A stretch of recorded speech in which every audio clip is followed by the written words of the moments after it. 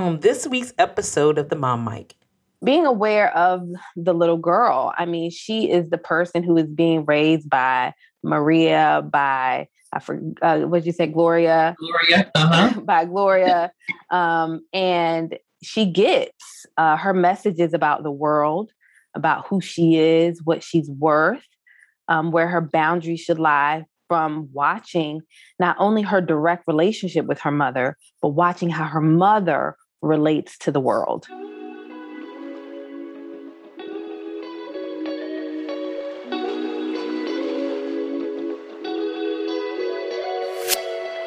Hey, mommies. I am your host, Rose Sims. I am an entrepreneur, a business owner, wife, yoga lover, designer, and a boss. I am a mother of 4 beautiful babies, from 9 years old to 8 months. But we know that in the beauty of all of our blessings of our children comes challenges. So this community is a safe space where you can come and enjoy the conversation of motherhood, to be safe, to be transparent and authentic about your journey. We will provide you with resources so that you can be empowered on your journey of motherhood. So without further ado, welcome to the Mom Mic, where you always give yourself grace. Good morning, moms. I am excited about this episode that we're about to dive into. I just want to thank you, ladies, so much for listening to the last episode on defining motherhood. It was a fantastic time, and I think there were so many nuggets that were pulled from that podcast that we can carry on into our motherhood journey. So this episode today, we're in for a treat, most definitely a treat for you guys to, be able to unpack and be able to use some practical things on your journey of motherhood.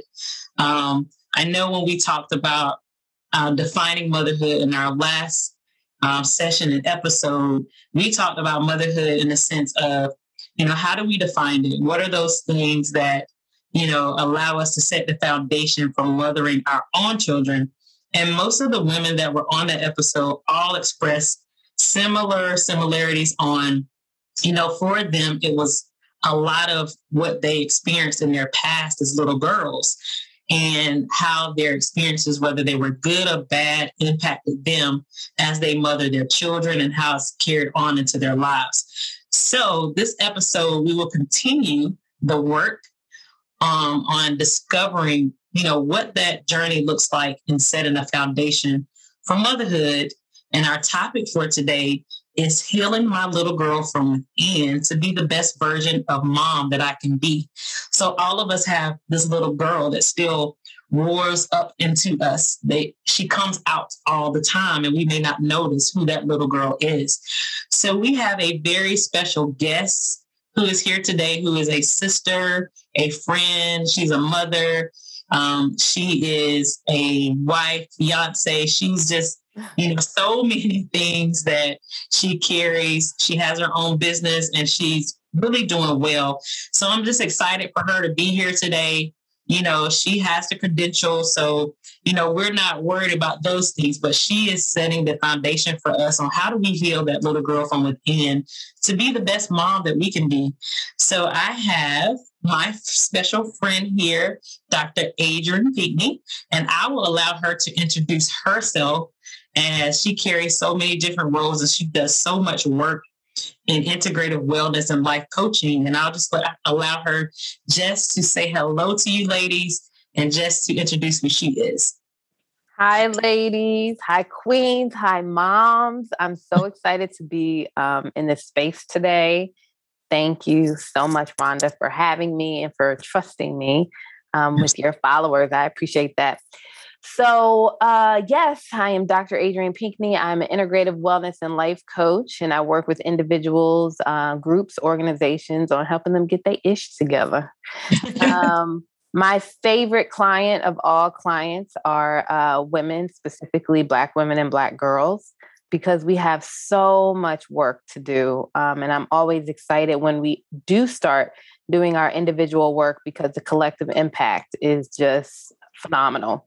The impact that we have on our homes, on our communities, and, ultimately the world when we get it healed up and get it right. So I'm excited to be a part of that today. Y'all might hear one of my twins hollering in the background. I think I just heard one of them. That's motherhood. That's what we do. Yes, I am a new mom. New mom. 9 months in. Twin girls, new mom. Little girls. And it was by far one of the best decisions I ever made. Absolutely. That's awesome. Mm-hmm. Just wonderful, wonderful to hear that.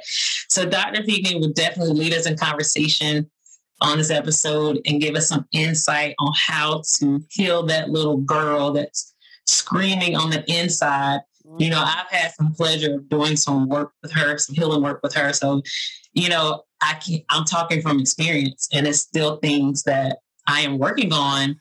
And I believe that the healing process is just continuous. It doesn't stop.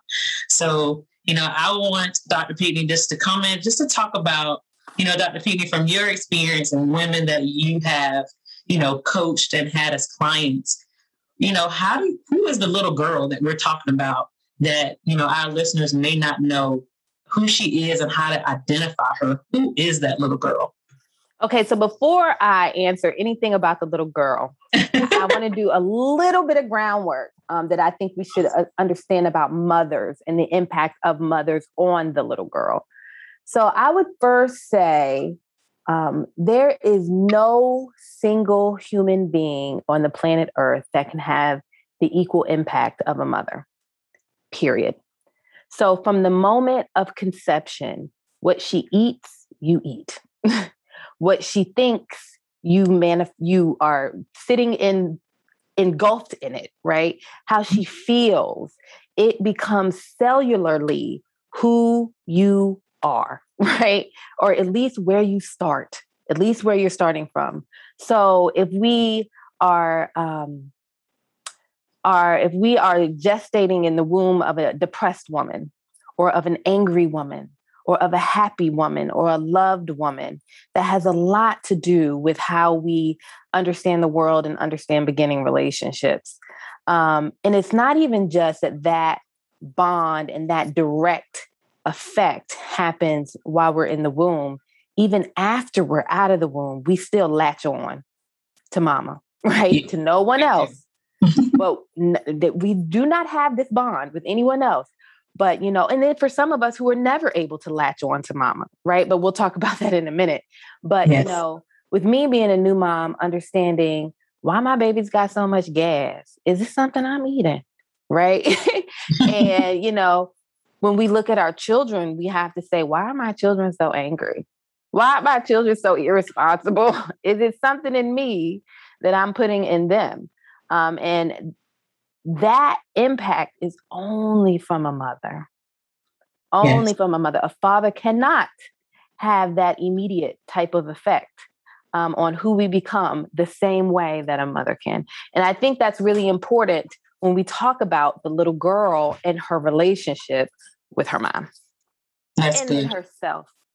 Yes, that's very good. Very good foundational work. So true. Because, you know, we talk about a lot of times how, I think last time we talked about in our previous episode, how we're so connected to our mothers. Mm-hmm. And we're connected because we're coming from within them. You know, we started there. That's our foundation. And that foundation, not only just that we're connected, but it's pulling from everything, every aspect of that woman. Yeah. So that's very good groundwork on, you know, just journeying into, you know, how did that little girl start? You know, where was mom at the time when I was being conceived and when I was, you know, in the womb and when I was born? Yes. So through that journey, like what that looks like and how do we get to that point? Right. And I think that really involves, if we have the opportunity, if our mother is here or people who are around our mothers, to ask those questions about our early beginnings.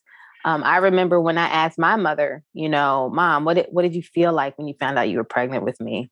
What was going on with you and my dad? Right. And my mom, you know, she said, Adrian, I hate to tell you. She said, you know, I just had your brother. He was 17. You know, me and my brother are 17 months apart. So she had just had my brother. And during that time, she was having a difficult time in her relationship with my father. My family was directly affected by the crack epidemic. And, you know, we lived in a house in the suburbs on a cul-de-sac. My daddy was on straight crack, Right. you know, Right. driving, yeah, with a swing set in the backyard, you know, that kind of, a lot of times we talk about urban neighborhoods and the impact of crack and drugs, but it was in my suburban home, right? Your functional family. Yeah, with my beautiful functional family. Yes, right. Exactly. So anyway, my mom had just had my brother, and she said she knew something was wrong in her relationship. She said, I couldn't figure out why all the spoons in the house were missing, you know? And she said it was during this time. She was on birth control and everything, trying not to get pregnant again. Period was late. She said, when I peed on that stick and found out I was pregnant with you, I was devastated. Wow. And that made me feel like the first introduction of knowing that I was there. It was a mourning and a sadness based on what was going on in her life, you know? And she said, you know, it was a difficult pregnancy and a difficult time in her relationship, a difficult part of, you know, who she was as a woman. Now, fortunately, my mother told me this when I was an adult woman, so I could receive it. I would not ever suggest anyone tell this to their young child, you know, if their story isn't a beautiful one, right? Right. So I could digest it as an adult because I could understand what it meant to have a relationship with a man. Yes. But it really helped me understand how later on in life, you know, for me, feeling wanted was so important. Yes. Right? Yes.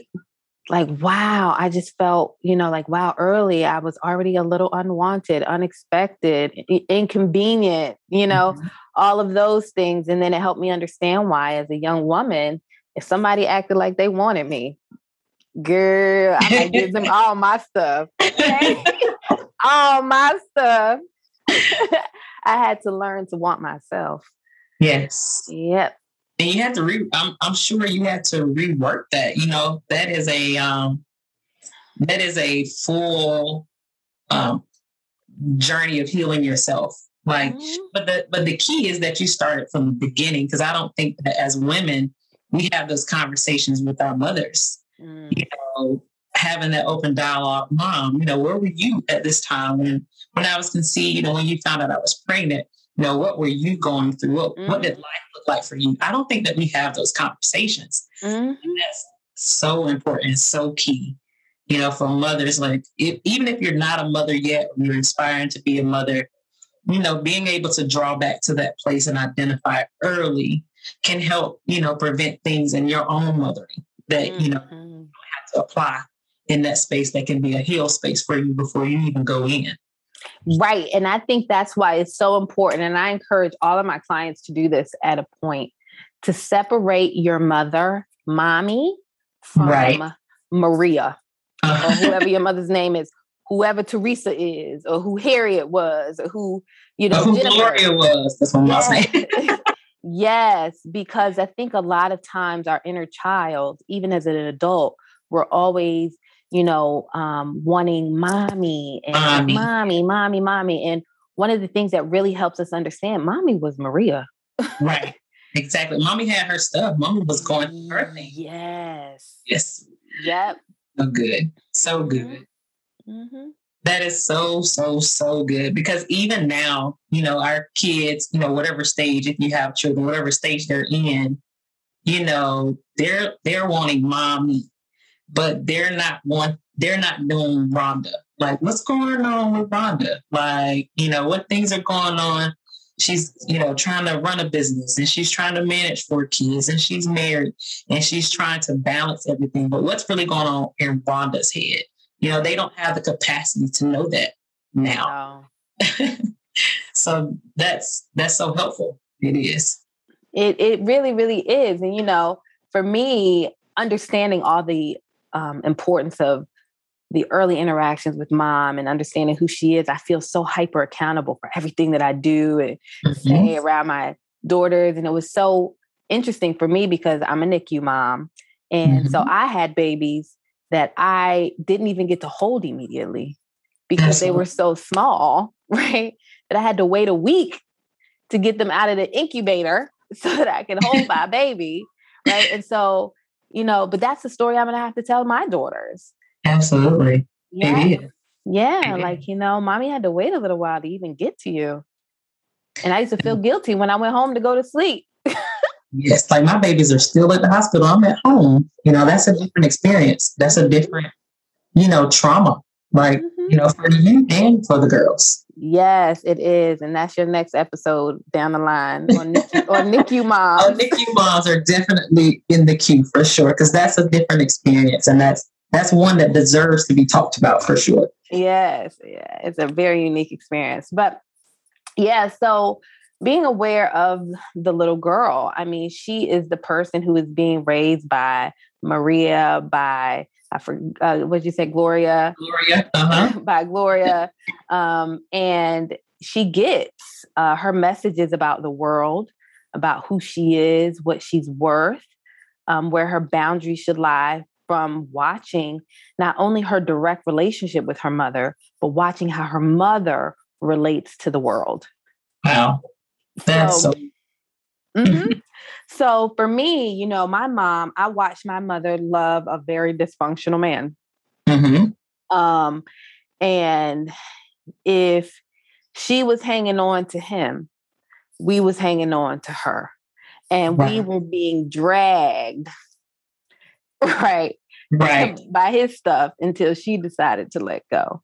Yes. And, the impact of those early messages on my adult relationships were profound. Yes. Yes. Profound. I mean, there are certain things I will never forget. My mother, and on a positive note, my mother was never cheap about me, right? Early on in life, I remember shopping with my mom and saying, we don't wear pleather. You wear real leather. Yeah, my mother smelling the shoes, looking at the inside to make sure, and there were messages I got as a young woman about, what I deserved and worth. And I always knew that I was worthy of looking nice. I always knew that I got good lotion, because this lotion is water, just that, I always had that. My mother would always invest in my skincare or my teeth or my presentation. But then there were other things, more so about the mental and emotional, not what it looked like, but what it felt like, that I got some early messages that were extremely harmful. Yes. And it took me a long time to unlearn. The idea that, stop crying before I give you something to cry about, fix your face, suck it up, that kind of stuff, in a lot of ways. Yep. Fix it before I fix it for you, that kind of stuff.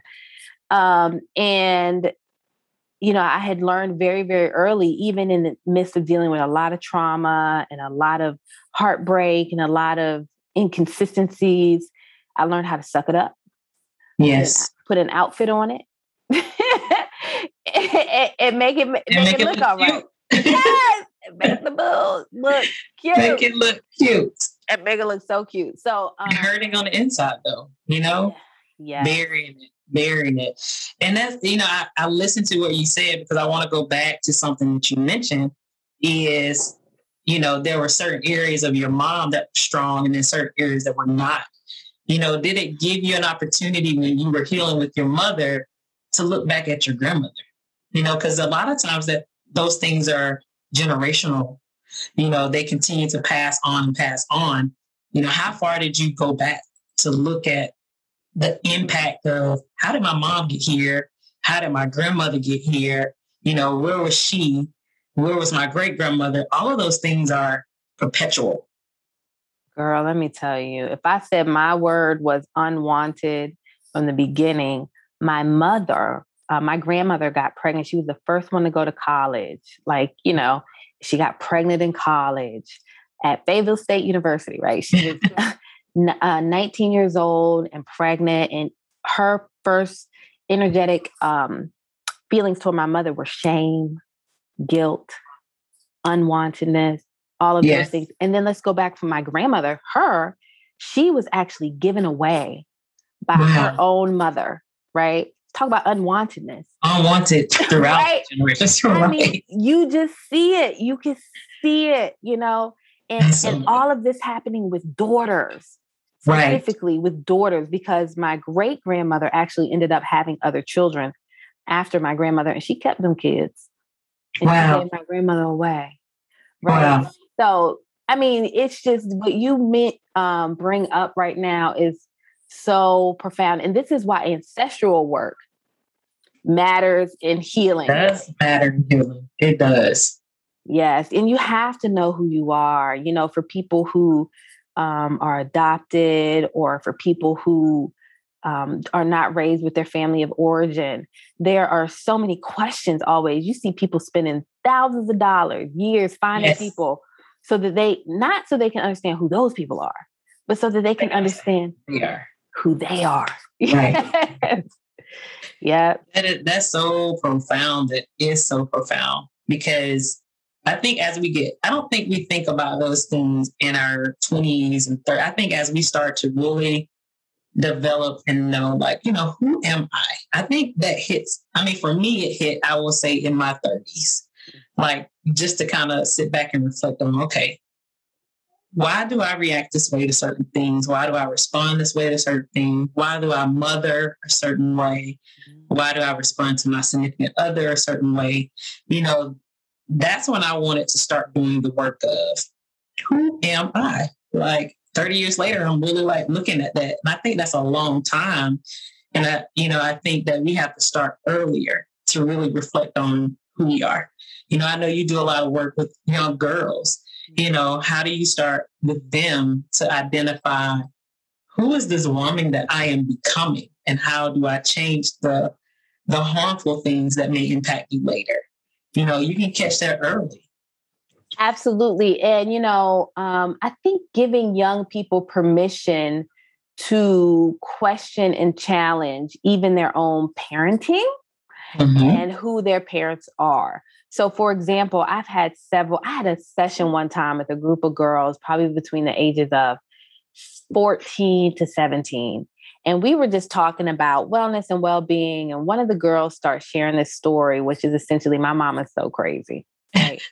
Y'all, my mama is crazy. That was her story. She was like, my mom, she is so mad all the time. She got mad at me this morning and chased me around the house with a broom, you know, and she's literally telling a trauma story. Wow. But she's saying it like, wait, you started your morning literally running from someone in your own home, your safe space, trying to hit you with a broom. But she's saying it because it's so like normal. Like, y'all, my mama crazy, right? and in that story, the young ladies start to go around the room and trump each other with how crazy my mama Their is. mothers were. Right?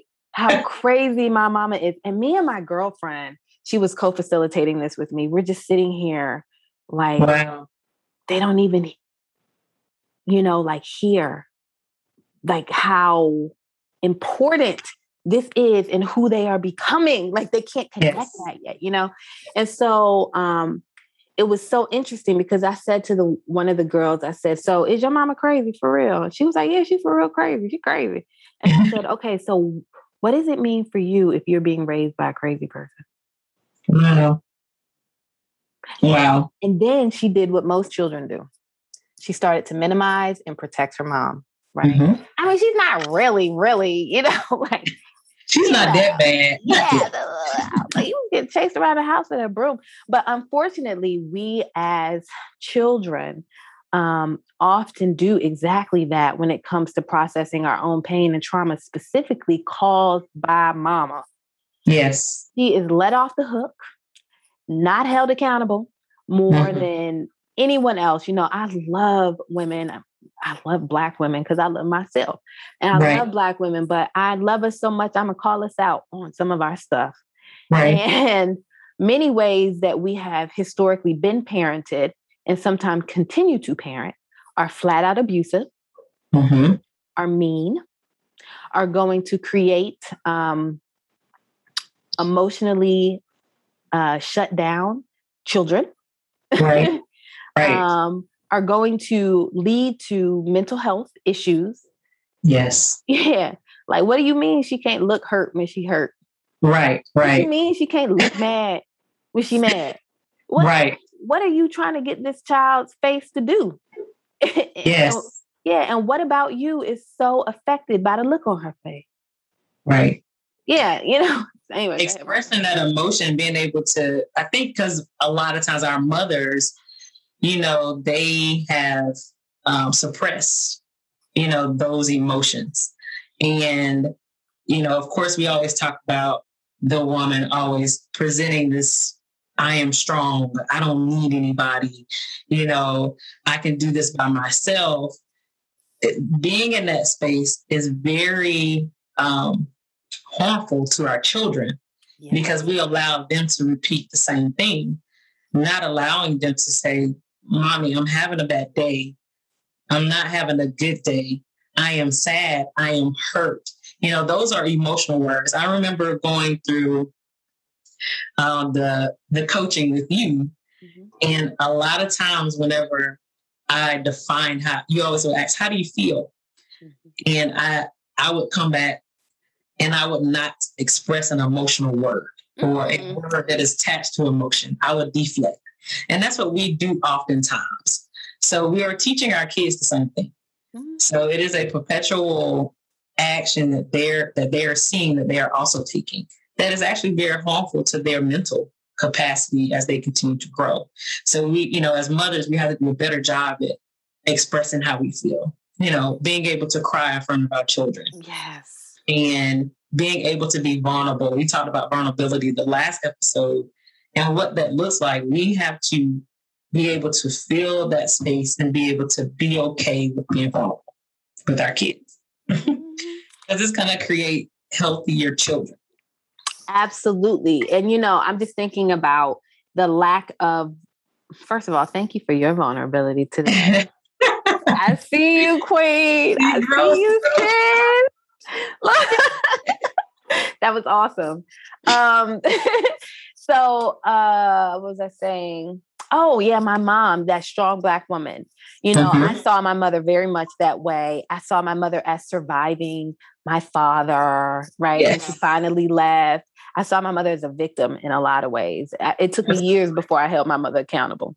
Like, she wasn't no victim. She signed up for that crazy mofo, But it took me a lot of counseling before I could hold her accountable for herself because she was my mother. Of course, I wanted to let her off the hook. So anyway, watching her be strong, watching her take care of everything and everybody led me to, first of all, having a bit of a role reversal with her. I used to feel the need to take care of my mother's feelings.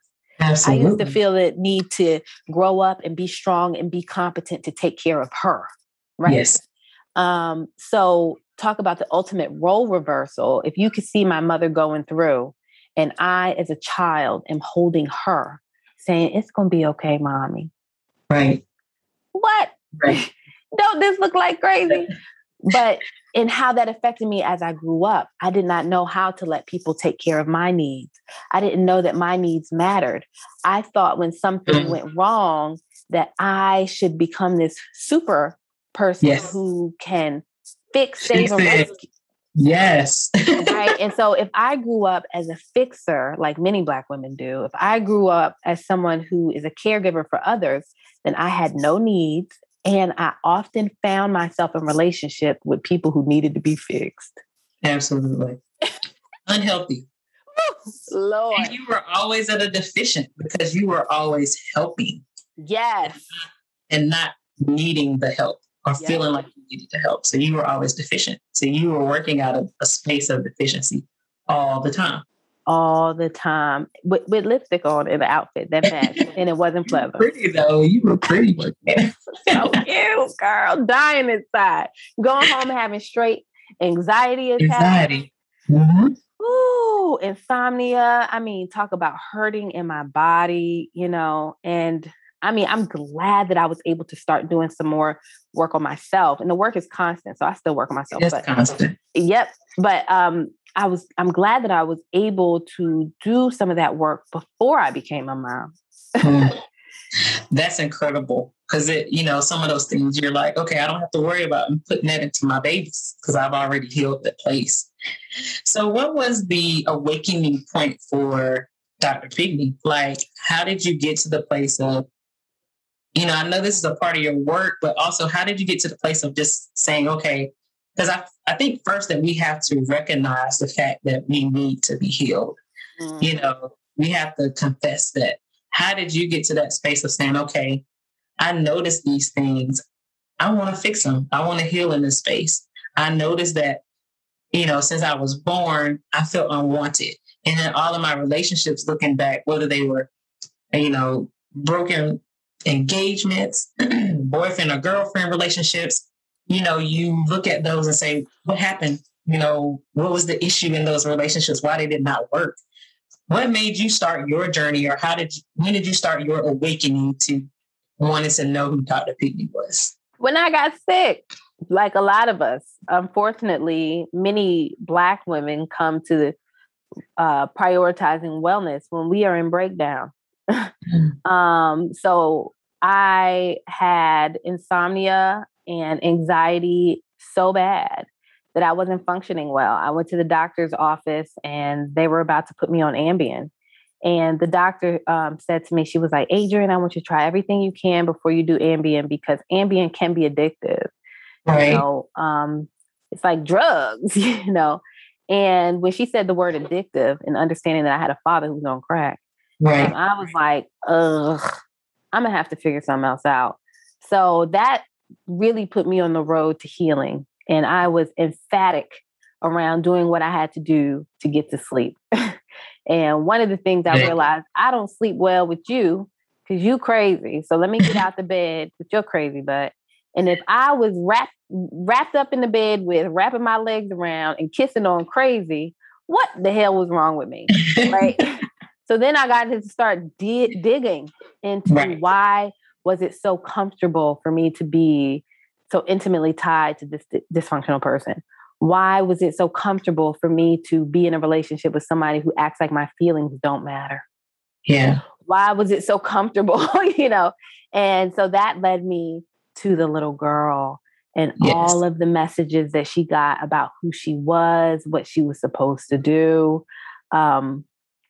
What if her needs mattered, all of those things. And that led me to starting to heal her. And when we talk about the little girl, we all have different ones. I have a 4-year-old who, was watching her parents' dysfunctional relationship. I have an 8-year-old who was watching her mother become a single mother and be strong, but also taking care of her mother. I have a 13-year-old who was going through puberty, right?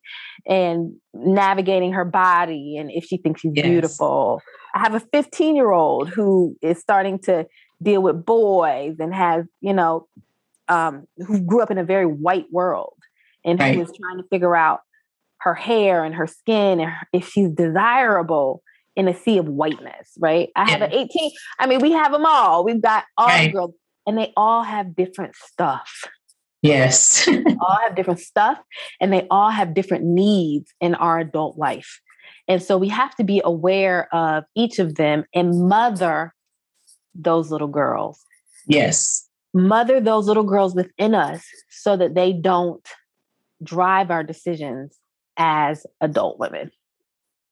So good. So when you say mother, so if I identify my little girl is this, 9-year-old girl who witnessed, domestic violence with my mother and father. How do I start to mother her when she comes up? Because she's going to come up normally in a way that makes me feel like I need to protect me. So a lot of times with relationships, it's hard to develop them because you want to make sure that you're safe. Or, you put on this persona that I'm okay. I don't really need you, but I need you. I need somebody and I want somebody, but I'm going to always have this level of brick protection around me. How do I start to mother that little girl? Well, let me ask you, what does she need? What's her ultimate need? Her ultimate need is safety. She needs to feel safe. Got it. So Rhonda, can you describe this little girl for me for a second? What does her hair look like? What is she wearing? Tell me about her. I want you to bring her into the space. So the little girl she wears a ponytail. Okay. She is in between, like she knows she's a girl, but she likes sneakers and, jeans and t-shirts is that little girl who's trying to, figure herself out. Okay. So she is into sports, and she's just, she's a middle child. She is, always been independent. So she's learned how to kind of survive on her own, because a lot of times middle kids are, they're like, my parents were like, hey, you can figure it out. You'll be fine. I'm not worried about her. She's that little girl. Okay. So that means she's very highly functioning. If she became the child that no one's worried about. Now, I'm worried about your brother and I'm worried about your sister, but you're going to be all right. You're going to be all right. Yeah.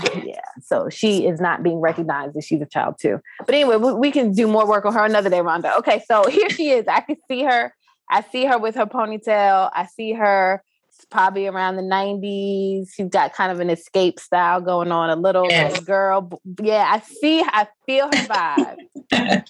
Beautiful. So you said she needs safety. She needs safety. How you mother her is when you start to feel unsafe, when that little girl who grew up watching domestic violence starts to feel the need for protection, or feel that something's wrong, or in a relationship, I feel the need to run, or in a relationship, I feel the need to come fighting, like with my words or with my body, to let you know, I'm not the one, because Rhonda, you little. So I'm sure you got some fighter energy on you, right? The little ones be the feisty ones. That's right. You feisty girl. What you would do is you would take the adult woman that you are, the beautiful adult woman that you are, and you would get that little girl with the ponytail, with her little baggy outfit on, and with her little vibe, and you get her and you say, I got you, baby. I got you. I'm here now. And I am a big girl. I have a job. I have agency. I have a cell phone in case we're ever unsafe. And I am committed to protecting you more than anybody else in the whole wide world. So you don't have to fight. You don't have to run. You don't have to do any of those things, because I got us now. That's good. So good. Now. And I'm so sorry. You got to tell, I'm so sorry that your mommy didn't keep you safe. I'm so sorry. But essentially you're saying, but I'm your mama now. But I'm your mama now. I'm your mama now. Yeah. And you continue to do that until that little girl knows that she can trust you, that she can trust you to make a good decision and partner, that she can trust you to leave when it's time to go, that she can trust you to advocate for what she needs, because she needs safety. She needs somebody to say, wait a minute. I need you to calm it down. Not to say that you're going to let your child make all your decisions, but if you are trying to heal that child, you have to be in a relationship with a partner who recognizes that Rhonda's need for safety is something that she is trying to heal. So I can't keep triggering her shit, and expect her to stay here. Right. Exactly. Yeah. Okay. So, but I just literally, and I encourage everybody else on this call, see yourself, go get your child. You got to literally go get her. Go get her. And scoop her up and put her in your bosom. Let her cry and say, I got you now. That's so good. So good. Because I believe most moms, I think that they are aware of who their little girl is. I think if they sit, just take some time to reflect on what things have been consistently impactful to them, on their life journey, they can find who that little girl is. Mm-hmm. And I think that that's practical work. Take some time to sit and meditate, take some time away from the kids, because we know we're always in full mom mode, and just set some time for yourself to be intentional about identifying your little girl. Mm-hmm. Yes. That inner child work is so important. And if you are in an intimate relationship with somebody else, recognizing that they got one too. They do. And the goal is that your children are not being in interaction with each other. Yes. Right? That you're managing your little girl, he's managing his little boy. Everybody's taking care of their inner child, so you can both show up as adults in the relationship. Because if you don't, you got two hurt, traumatized kids That is true. Along with the kids in the house that you raise. Oh my goodness. Lord. So you have multiple kids in the house that are coming up. And it's good if you let your partner know what some of your inner child stuff is. Like one of mine is around abandonment. So my father ended up leaving. You know, in my mind, I said that I was unaffected by it. But as I became an adult and I started dating, I didn't realize that I never wanted to be left. But I would leave anybody in a minute because I was a step ahead of ever leaving or letting somebody leave me. Right. So I used to abandon the hell out of people when stuff got hard. If it got, you know, complex, I would be the first one out of here. I mean, I am like, gone. You're not gonna get me. Yep. And then that also came from, you know, watching my parents' toxic relationship. And we used to have to leave in the middle of the night sometimes because my father was so unpredictable. So whenever something got a little tense, I always felt like, I know where this can go. I'm out of here. Right. So in my relationships, I always had my bags packed emotionally, mentally, financially. I always had my bags packed and at the door. I mean, literally, I could pack up a house in my mind in 30 minutes. Like I could be out of here. Right. So now I have my partner who understands that I have a little girl who was abandoned, who struggles to believe that she could stay somewhere, right? And so now sometimes when we have little tense conversations or whatever we have in here, I feel the need to go. And I have a partner who understands that. And he's like, baby, okay, I know you want to go for a walk, right? I know you need to get out of here. You know, take your time. I'll be right here when you get back. And the fact that he says, I'll be right here when you get back is amazing and so healing, because a lot of times when one partner abandons, the other partner abandons too. Yeah. That's not and then nobody's in the room. No. And so when I come back after I went and dealt with myself, right? Not even him. After I dealt with myself and my inner child, who I'm like, you're safe. It's okay. This is not your daddy. And I could get her to come and get past my ego, right? So I can walk back in the house. You know, it's nice to have a partner who understands that that's something that I'm still working on. And then one day, you know, it's going to be like, hey, it's hard and tough. And you know what? I can just stay right here. Right. Exactly. Yeah. And you're growing to that space. So the key is that you identified and he identified it. And then how does your little girl, you know, what things have you seen? Because you're a new mother, you're 9 months in. Mm-hmm. What things have come up in your mothering that has, you can just, you know, you can do one thing. I know there's probably multiple things, but what things have come up in your mothering that you have identified as work you've done or continuously are doing that you are either keeping your babies from, your girls from, or noticing that you may be doing it? Oh my God. I would first say control. Mm-hmm. You know, growing up in an unpredictable environment made me feel like being in control was the way I kept myself safe. So keeping my room in order, being ahead of things, blah, blah, blah. And had I had one baby, I could probably have kept some of that going, but it's 2 of them. It's 2.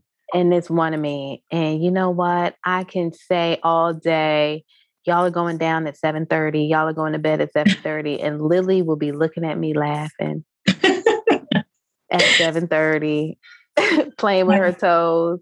Like, I'm not doing a day. And it has definitely humbled me to understand how much I've had to let things go. Yes. And to make space for somebody else and who they are and how they function. Oh my God. My whole little ego, I've been so humbled. You know, I will say they're going to wear this cute outfit and this is going to be what the day is going to look like. And Belle will blow that thing out in a second. And it's over, you know, and I'm definitely learning how to be flexible. Also, how to make space for somebody else with very different needs. I'm rolling down the street. Belle is the most sensitive little baby. Oh my God. She's so sensitive. The look on your face, because the wind blowing a certain way will just totally send her into meltdown. And I've definitely had to learn to make space for that type of sensitivity. Yes. At first, I found myself judging her a little bit, like, for real, Belle? For real? Like, you know, mama hard and tough. What you doing? Like, what are you doing? You know, like, oh my God. But I've had to learn to honor her and say, you know what? The wind blew a different way, and that was upsetting. Wasn't it? That was, and I see you, and I have space. And if that's what this looks like at 9 months, I don't know what this is going to look like at 19. But I'm here for it. That's so good. So good. And giving them an opportunity too to have a new experience and a better life in a lot of ways. And then, you know, dealing with processing that, because, you know, there's an inner child inside of me who's jealous. Right. I didn't have that growing up. Like, you know, yeah, I think we do reflect on that a lot. I think about my kids a lot too, you know, and how, you know, we're like, okay, I want to set up, you know, I want to be able to give you the opportunity if you want to go to college that you don't have to pay for school. And then I'll be at all of your parent weekends, like the things that I wanted when I was, you know, going through college and, you know, in that space. It's like, oh my God, I'm so jealous right now. Like, yeah, you know. But you can't throw that in their face. You cannot throw it in their face. Or expect them to be highly appreciative of it, right? Because that's their life. Yes. That's their normal. You know, Belle and Lily are 8 months or 9 months old, but they already went out the country, right? They got a passport stamp. Who are these little diva girls? But that's going to be their normal. They're having a whole different experience. And I'm grateful to be able to provide it for them. And I have to say to the little girl within me, you know, it's okay, baby. You went on a trip too. You just went when you was 28. Yes, exactly. Yours just took a little bit longer. It's okay. A little longer, but you went too. You're okay.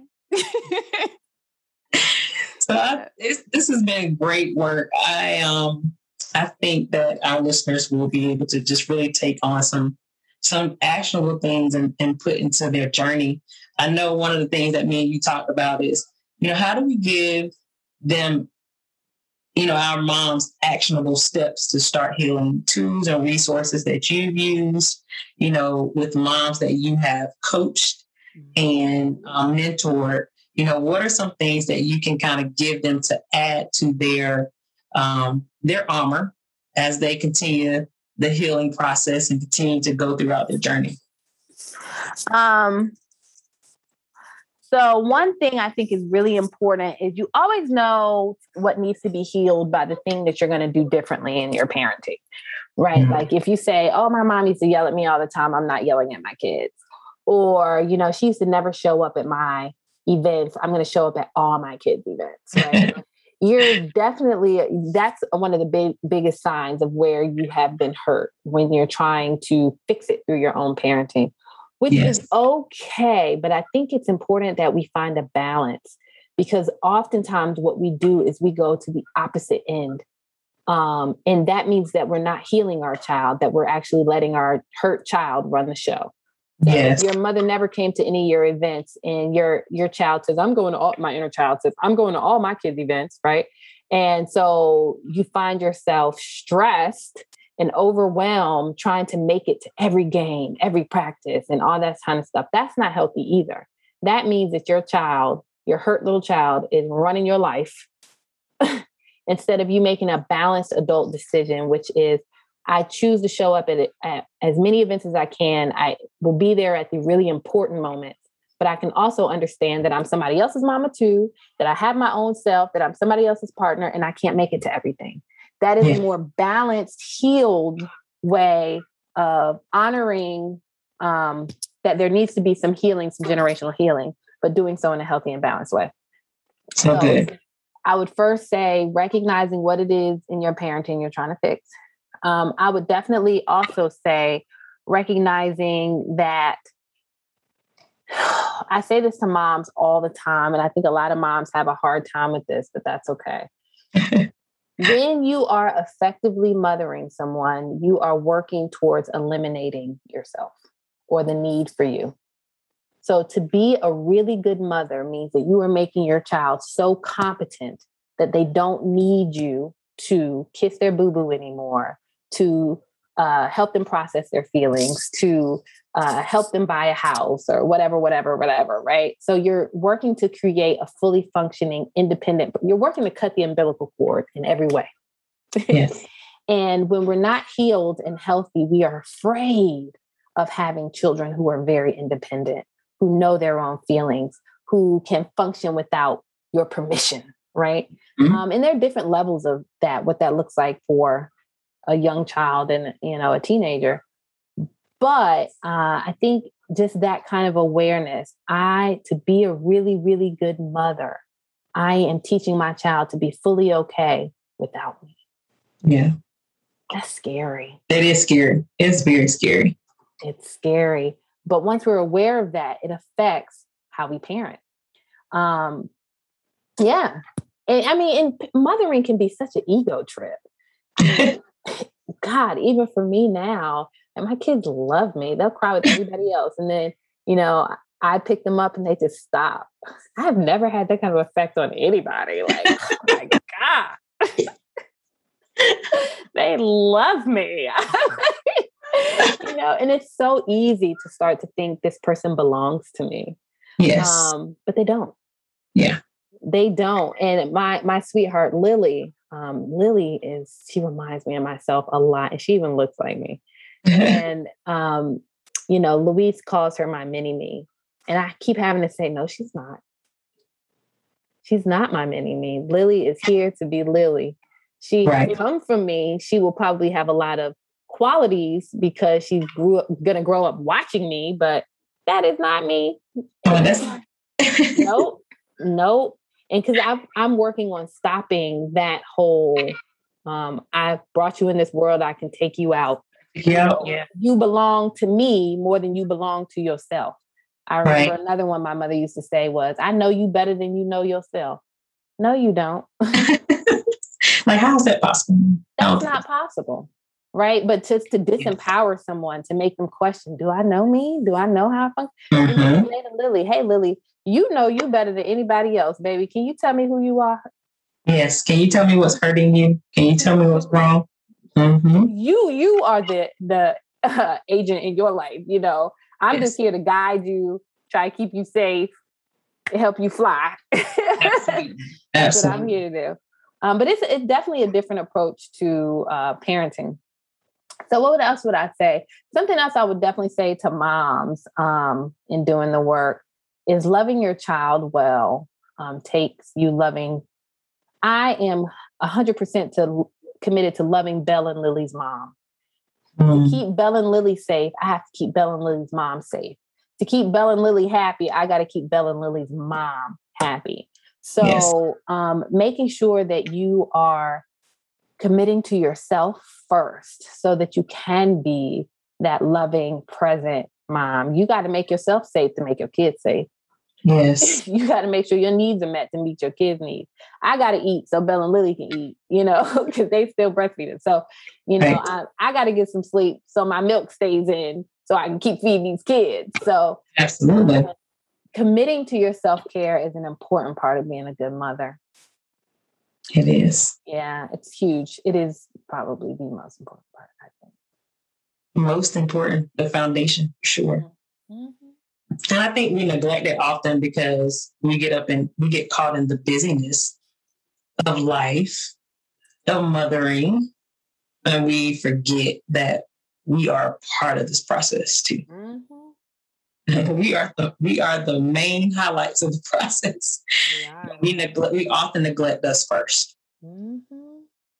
And think that's being a good mother. Yes. And I keep saying, like, I can't let myself look bad because Belle and Lily gonna look at me and think that it's okay. I'm gonna be walking around here looking crazy. So let me put some earrings on. That's right. Or something so that they'll know that it's not okay for you to let yourself get run down taking care of other people. Yes, very true. Mm-hmm. So, Dr. Pinkney, I just thank you so much for your time, like for your just always being so real, which is what I love about you so much. Like, you know, she's the sweetest person, but she'll cuss in a minute, she'll cough in a minute, but then she'll bring you back. And she talk about me being small. She's tiny too. And she's a firecracker.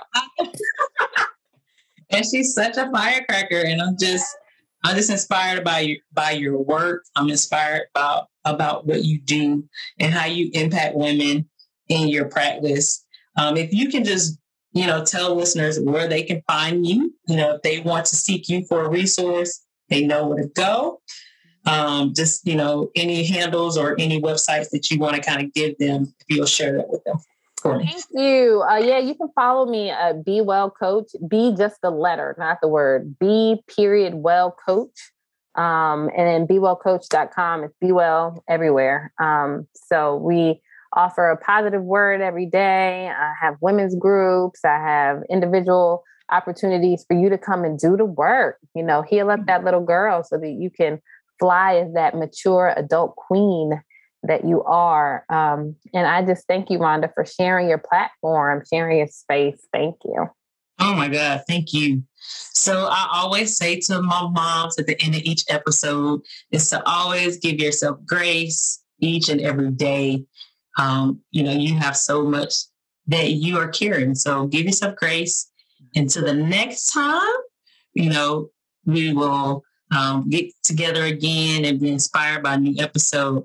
So share, you know, with people that you know who can benefit from healing the girl from within, who are mothers who are on this journey with you together. So, of course, always give yourself grace. We love you. Until the next time. Thanks for tuning in for this week's episode. As always, don't forget to follow us on our Mom Mic social media and Instagram pages. Don't forget to leave us a review and comment about this week's show. And don't forget, give yourself grace, mommies. Until the next time.